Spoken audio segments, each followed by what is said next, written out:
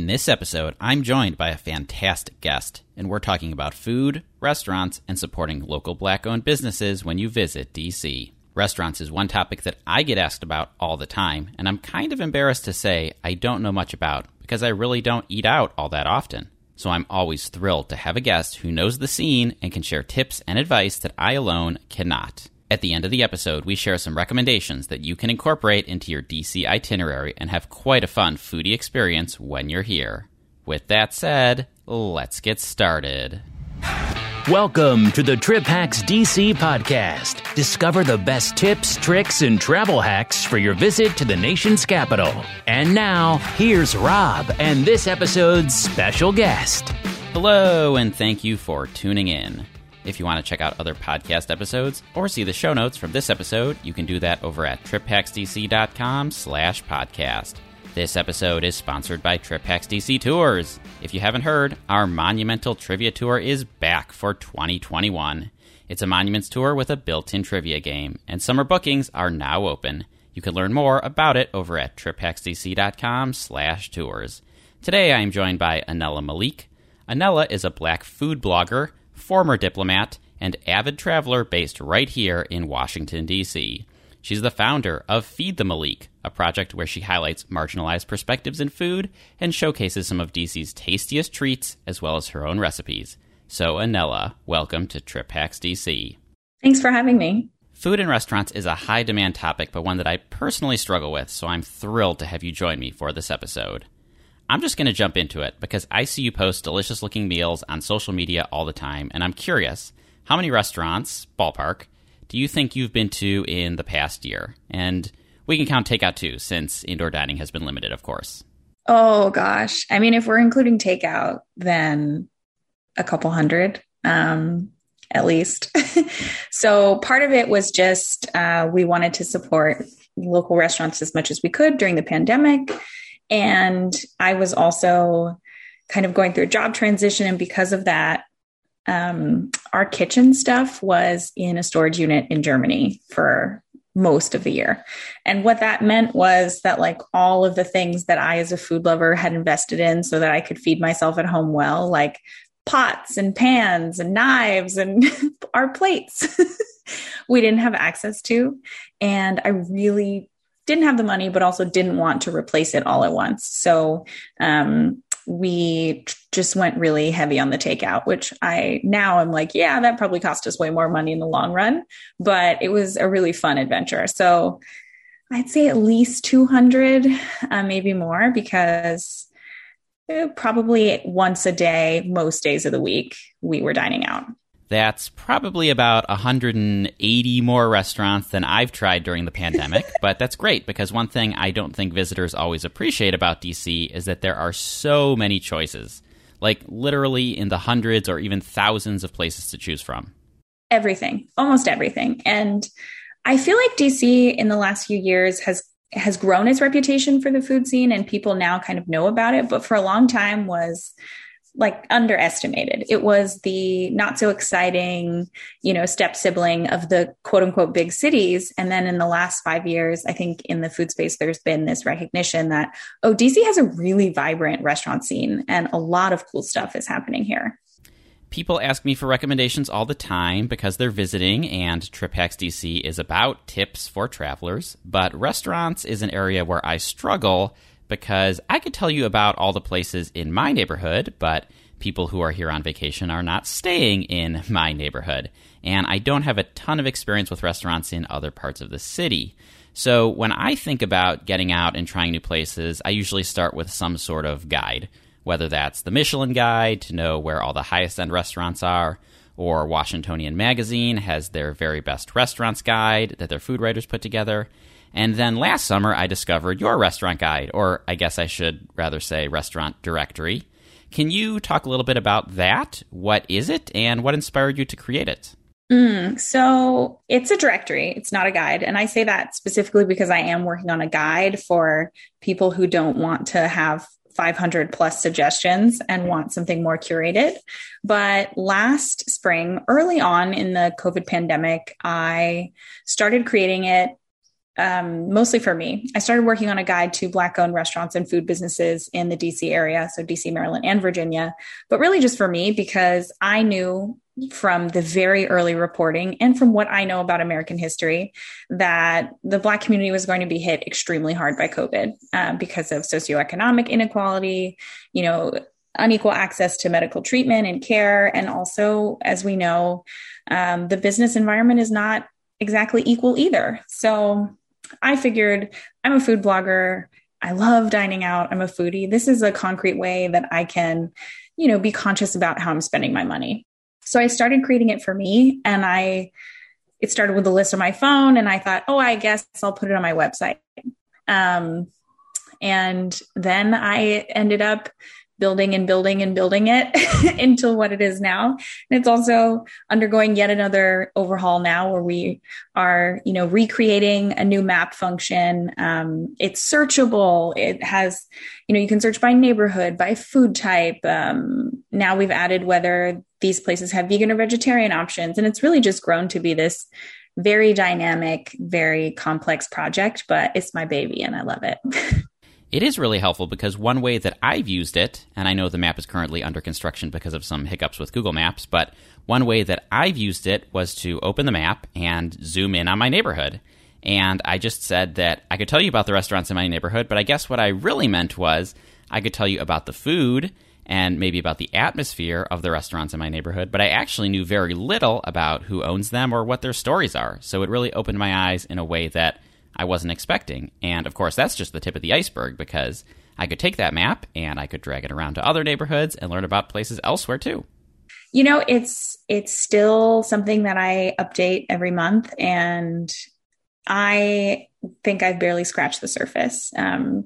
Right. There is no centralized directory. And a lot of this is word of mouth or just my Google searching, my being curious about a place that I come across on Instagram and doing more research on it, on my own. And so I expect this project to continue to grow and change over time.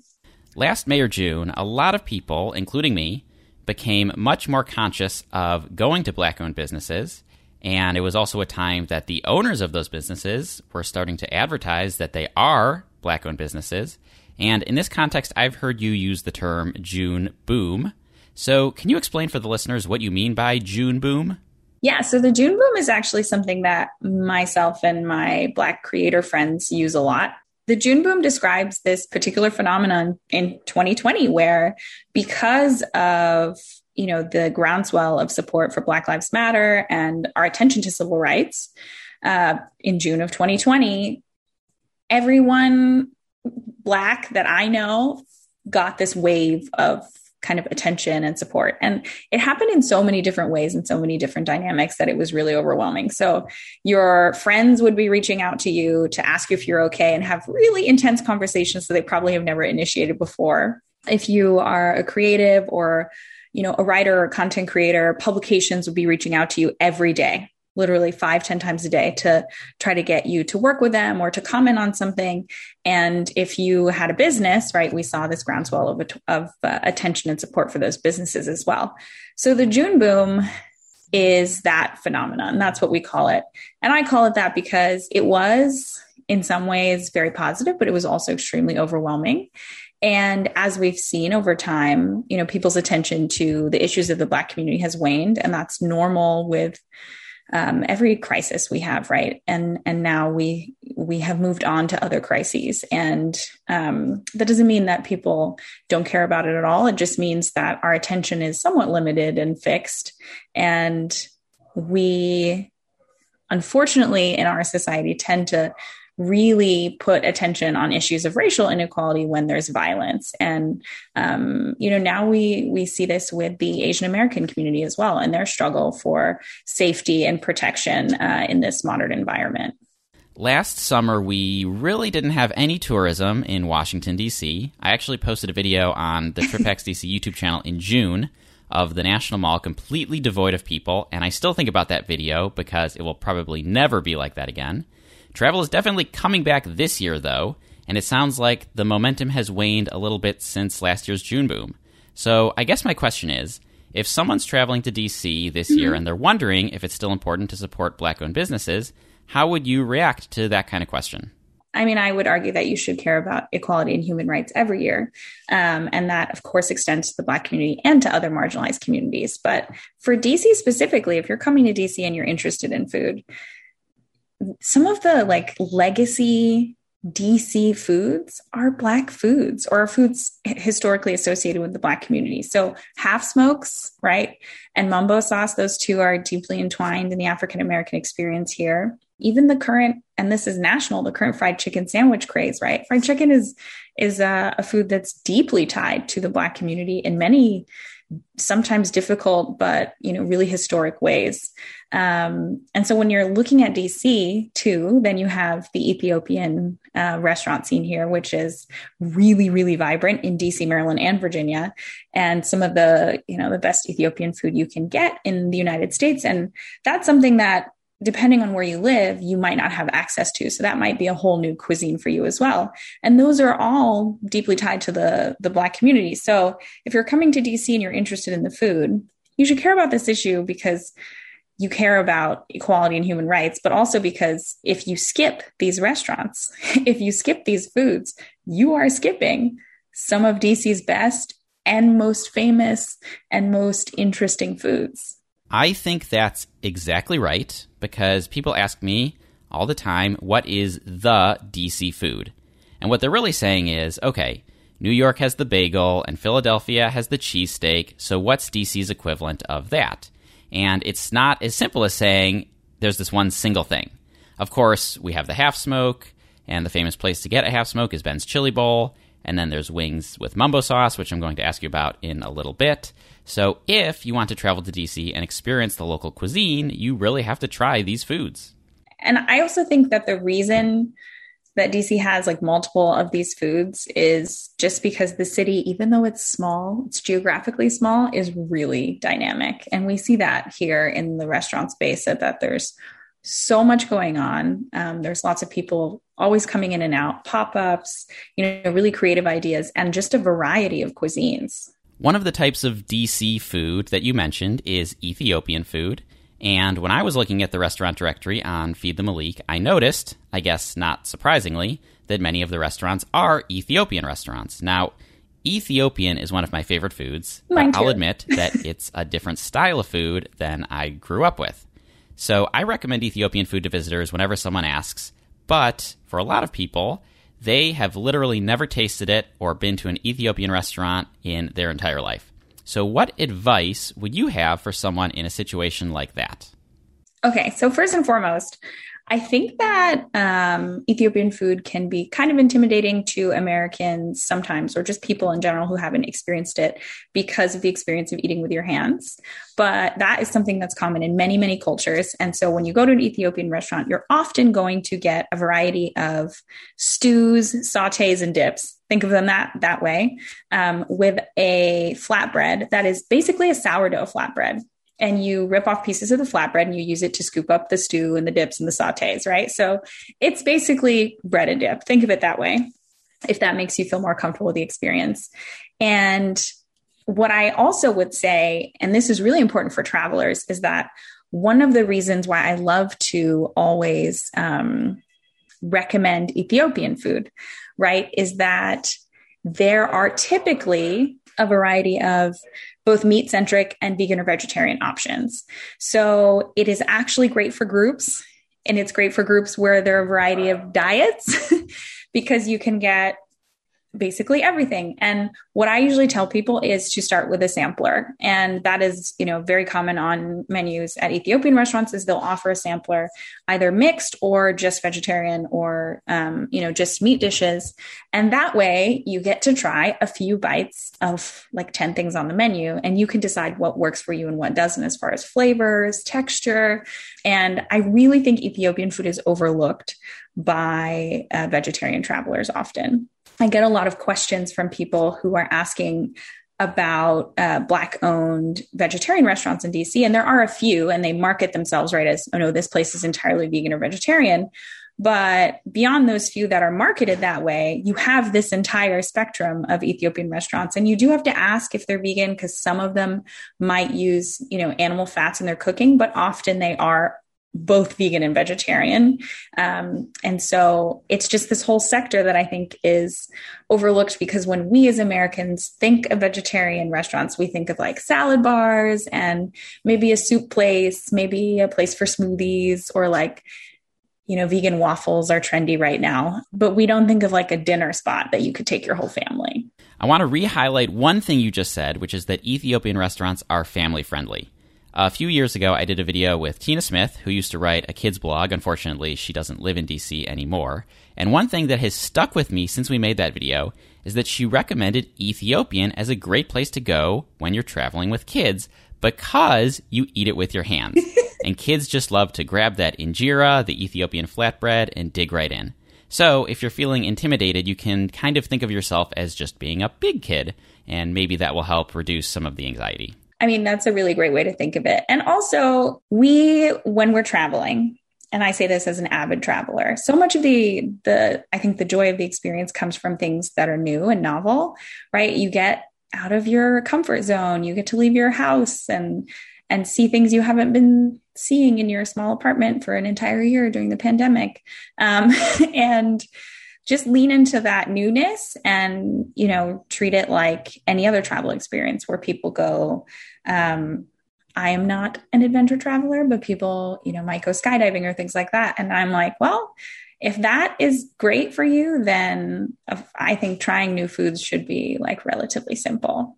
Sometimes people ask me questions like, what's the best burger in DC? Or what's the best pizza in DC? And the truth is, even if you find the best burger in all of Washington, D.C., chances are it's not going to be as memorable as trying a brand new type of food like Ethiopian for the first time. That's going to be a memory. That's going to be part of your whole travel experience. That's true. And I sometimes, and this is odd because I think people expect me as a food blogger to have like really strong prescriptive recommendations about what is the best. And I always tell people, you know, I really can't answer your question about what's the best because it's completely subjective. What price point are you looking for? What atmosphere are you looking for? Do you prefer sweet flavor profiles or salty? Like all of these things go into what you think is going to be the best. But what I can tell you is that, you know, you should be open to trying these experiences when you're here in DC. You should be open to trying some of the local foods because they're amazing. And then maybe by the end of the trip, you can figure out what you think was the best. Going back to the point you made about getting a sampler the first time you eat Ethiopian food, I completely agree with that suggestion. And I actually get a sampler whenever I go to a new Ethiopian restaurant because they might make the food a little differently than other places. So I want to get a sense my first time of what they offer. And then when I go back, I might drill down on the menu a little more. Yeah, I like that idea. One thing I discovered when I started using the Feed the Malik directory is that Black-owned restaurants are all kinds of different cuisine. I'm curious to know, when you were building out the directory, were there any places that surprised you to make it onto the list? I wouldn't say surprised me, but, you know, I've been interested in food and in Black food traditions for a long time. And so I will say when I first started thinking about food a little bit more deeply, I was just surprised by the diversity of offerings from, you know, Black food folks. Because at least when I was growing up, my perception was really limited, right? Your world is small when you're younger. My world was small and I was, you know, exposed to certain cuisines through my family. But beyond that, like that was my conception of like, what is Black food? And I didn't grow up in a big city. So I go to college and then to grad school and move to progressively larger places that have, you know, more diverse populations. And that was really where I was like, oh, you know, like this experience of Black cuisine is really the experience of a broad diaspora.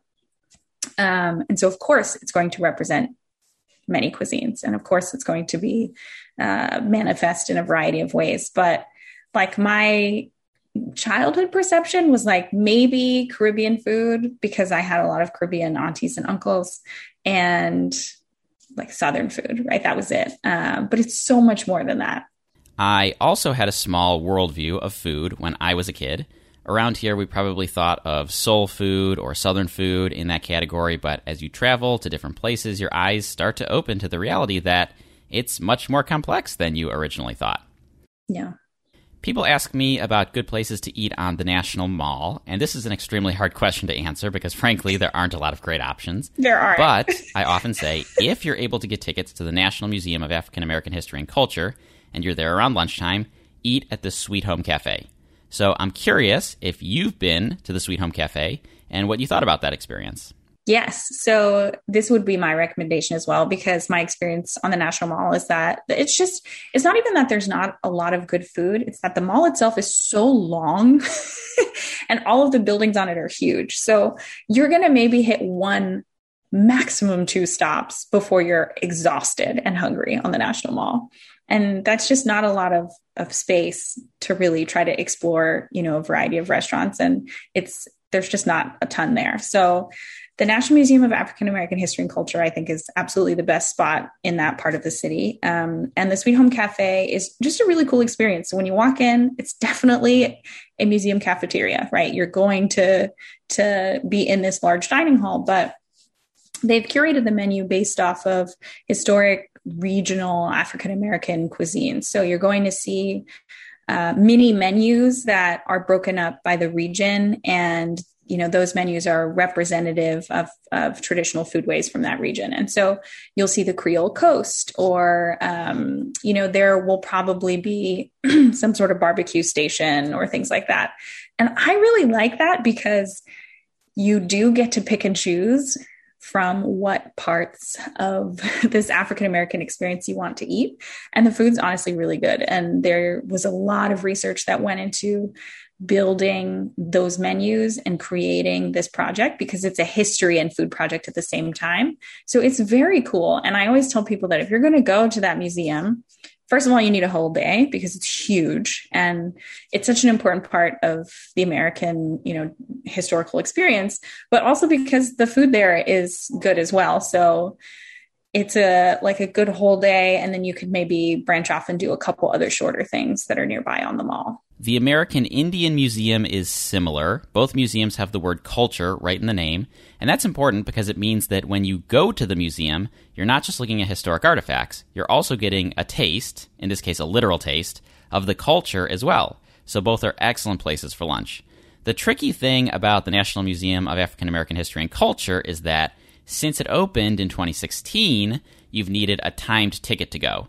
Though I suppose this summer, you're going to need a ticket to go to all of the museums, so you have to plan it out in advance. But if you can get in there and go to the Sweet Home Cafe for lunch, I do recommend it.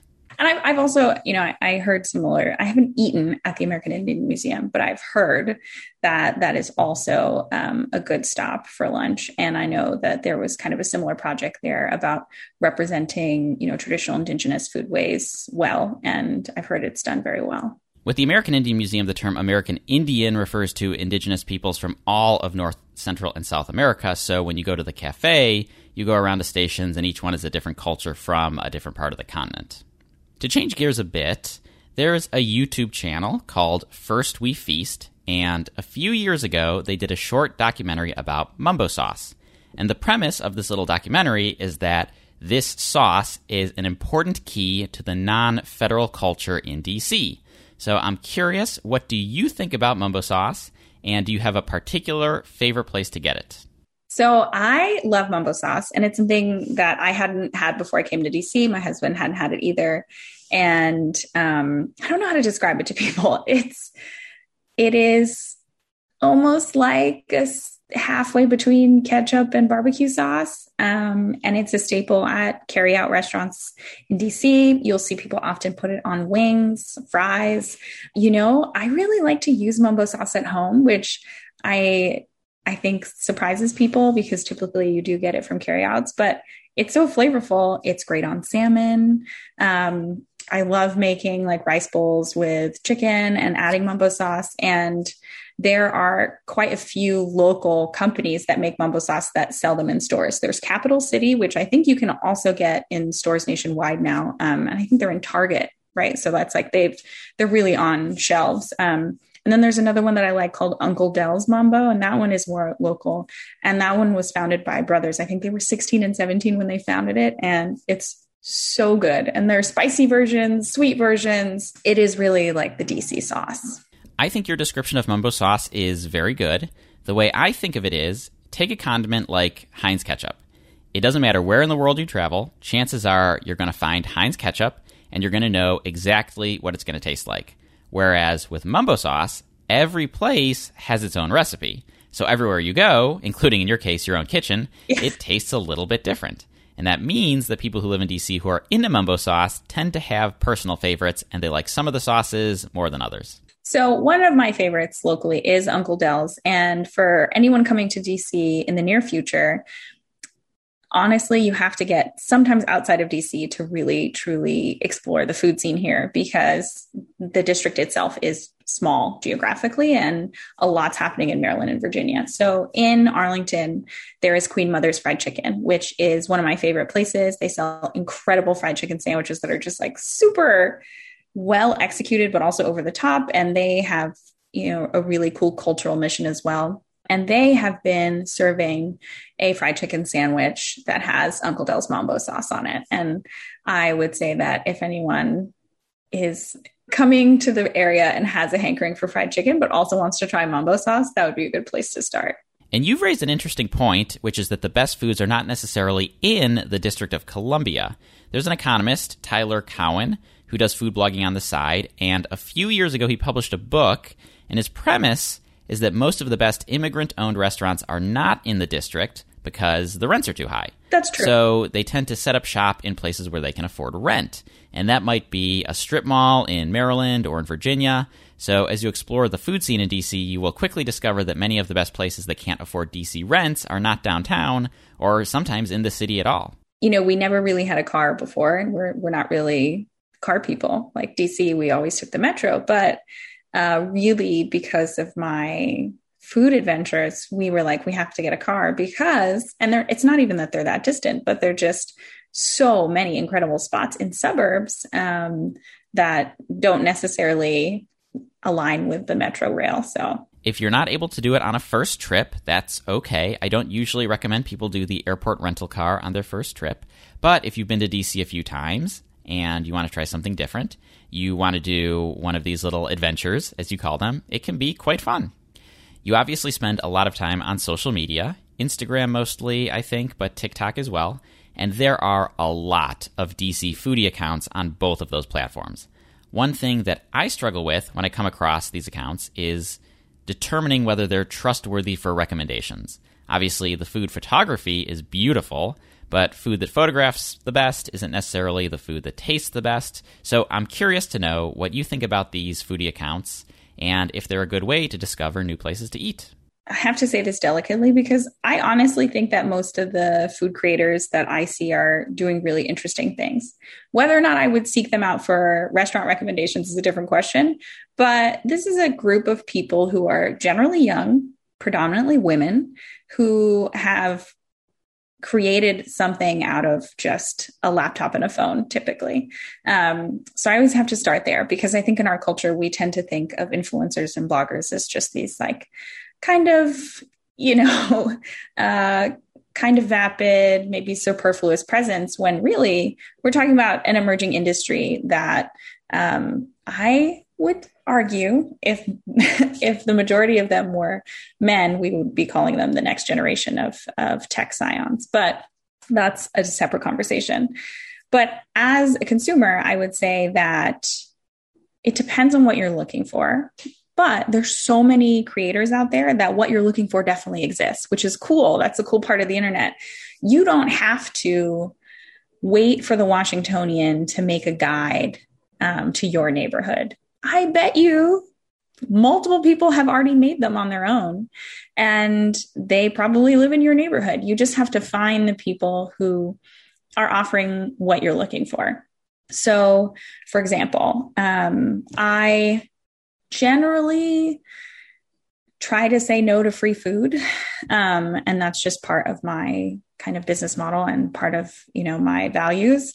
And sometimes I'll accept it, but I try to be as independent as I can, because that means that I'm not reliant on invitations from restaurants to have something to showcase. It does mean that I'm spending a lot of my own money, but I think it gives me a broader range, right? It lets me go out to places that they don't have a PR budget and they don't know what PR is, and highlight really small mom and pop shops.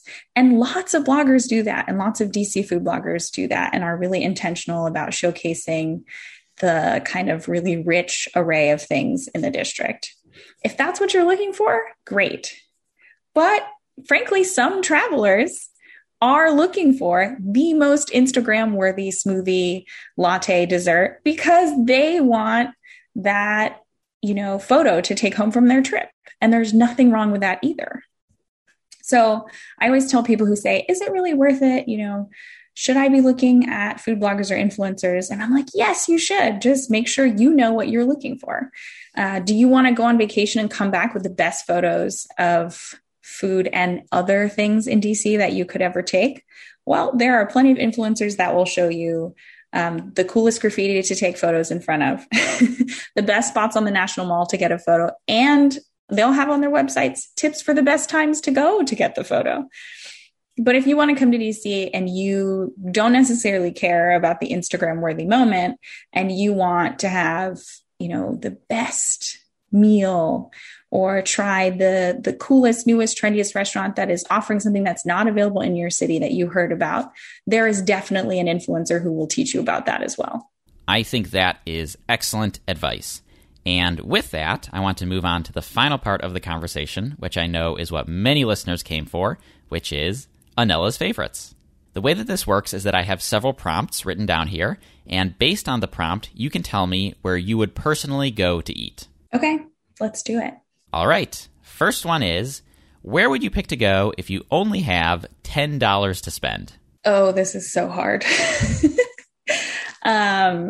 Because I am a small person with a large appetite. So I would probably go with $10 to Roaming Rooster and get a fried chicken sandwich for a couple reasons.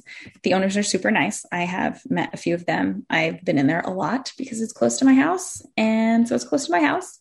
And it's one of the most popular restaurants in DC, I think, for good reason, because it's not fancy. It's right now mostly carry out. I don't even think they're allowing seating indoors. And it's just really good fried chicken. You can choose your spice level. So I warn you, if you choose hot at Roaming Rooster, it is hot, like blow the top of your head off hot. People, I think, are like, oh, it'll be like, a little bit. No, if you're sensitive, go with medium or mild. But what was it? Uber Eats data showed that it was the number one ordered from restaurant in the district during the pandemic, which I was definitely contributing to those numbers a little bit. It's especially impressive because it's a relatively new restaurant. Now, of course, when I say that, I mean it's not brand new. It's been around for at least a few years, but it's not like Ben's Chili Bowl, which has been around for decades. Yeah. I mean, it's, I think, a few years, 3-4 years now. And they've grown rapidly. And they actually have grown rapidly through social media. Not a blogger, but a customer posted a photo of one of their chicken sandwiches when the Popeyes chicken sandwich craze happened, and said, but what about Roaming Rooster, this local place by my house? And it just blew up, right? It went super viral. And then people, once they went, were like, oh, it really is really good. And they have a couple locations in DC now, and I think a third one is opening, and it's just well executed fried chicken. So if you have $10, definitely do that. It'll fill you up. I have to admit, I discovered it during the Popeyes chicken sandwich craze. Now, I am not a fan of fast food of any brand.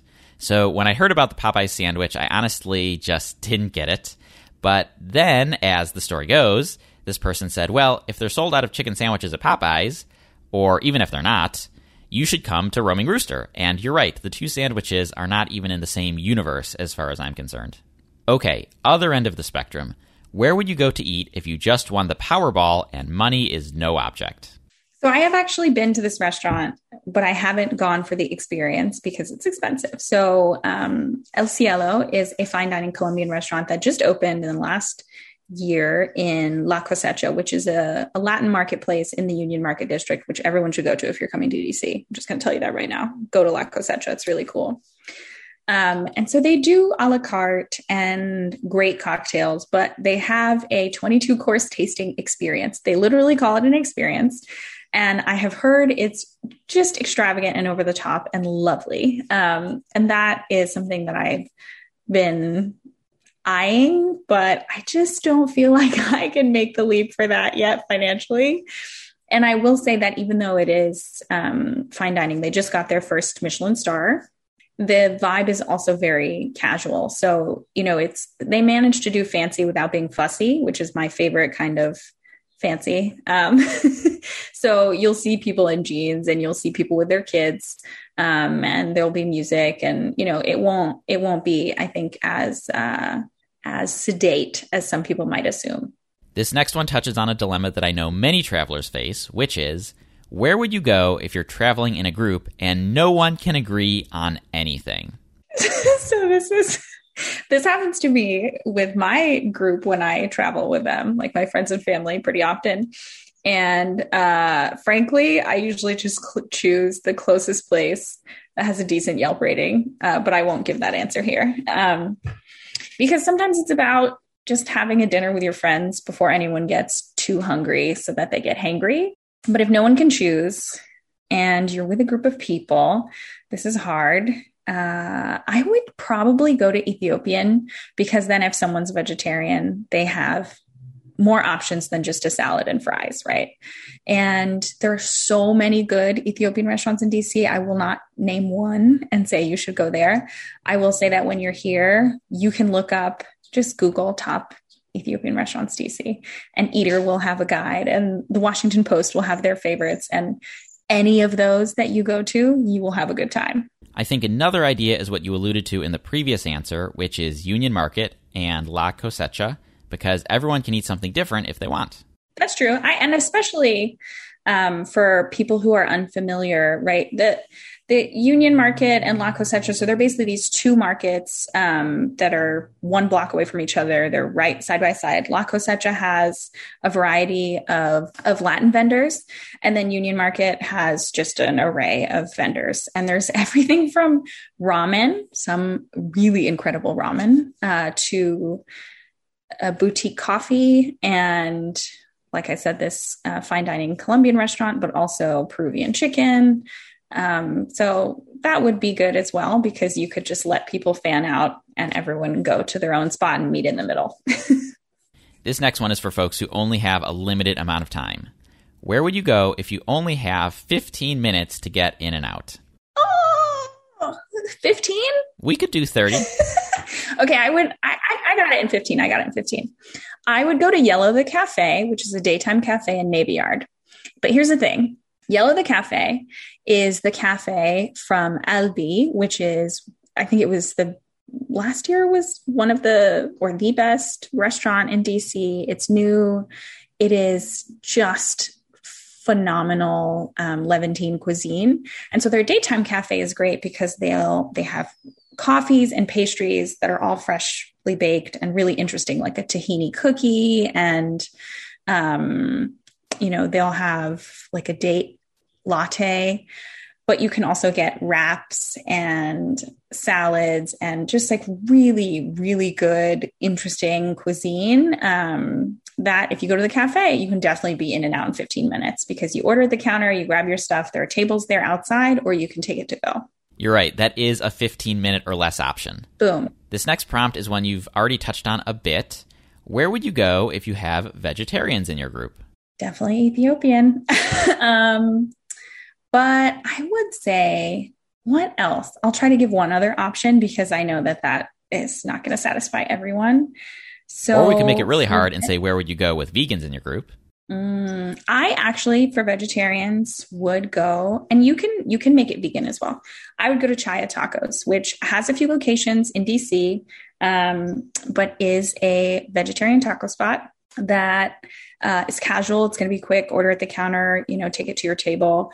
But I'm an omnivore and I, myself and my husband both will demolish some Chaya Tacos. And it's, I think, one of those options that's always good. It's really consistent and it's relatively affordable. And when you're traveling, that's important. DC can be though the museums are generally free, it can be a very expensive city to come here for a vacation. So I don't want to give people just like, fine dining option after fine dining option. So hit something quick like Chaya Tacos, and you can do it all vegan or vegetarian. And that's a good tip that I want to call out. If you're a vegetarian, it doesn't mean you have to go to places that are strictly marketed as vegetarian restaurants. Especially in a city like DC, right, where there is a lot of tourists and they know that people are often in and out of this city. And so I feel like there's more than some other places I've traveled, there's a little bit more accommodation on local menus here generally. This next one is for families. Where would you pick to go if you were traveling with young kids? So if I was traveling with young kids, I would actually then now say your best bet would be to go to a place like La Cosecha or Union Market. Because the thing about these, and they're like food halls, but larger, these two places we keep referencing, is that your kids can run if they want to run. There's space. You can go up on the rooftop at Union Market as well. And so you can spread out. No one's going to be looking at you if your kids are loud. You can get everything there from, chicken and fries to something a little fancier. So I think adults and young children would be satisfied. And I often see families there with kids. I do too. And this last one is, where would you pick to go if you want dessert or something sweet? Oh, this is so easy. And I actually haven't been there as much as I have wanted to because they are open on the weekends and my weekend time is always so fiercely limited. But La Bodega, it is a, like, how do I describe it? A weekend pop-up bakery inside of a restaurant in DC that is led by a James Beard nominated baker who is absolutely phenomenal. And the whole team there is phenomenal. And the treats they make are inspired by, her childhood growing up in New York and the bodegas there, but also, her Afro-Caribbean heritage. And they're just always doing something creative. And one week it'll be like a guava donut and the next week there'll be plantain sticky buns. And so you usually have to pre-order, but it's again, a really casual kind of grab and go bakery setup. So it's cool. I think if you are visiting, you pre-order, or they do accept walk-ins, you snag something on the weekend with a coffee, and then it's in a cute little neighborhood so you can go walk around. But that would be my pick. Well, I have to say, I think that your picks are perfect for anyone coming to DC who wants to experience some of the local culture and eat well.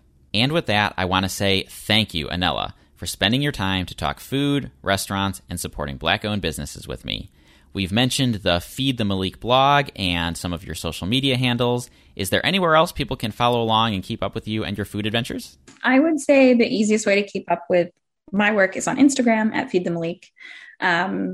I am working on a book project this year. So my website, feedthemalik.com, is still there. There's still stuff on there, but I'm just not publishing there as much as I normally would because I'm trying to direct my writing energy towards another project. So Instagram is probably the best and most accessible place to get my most recent food picks and see what's new, what's happening, what's open.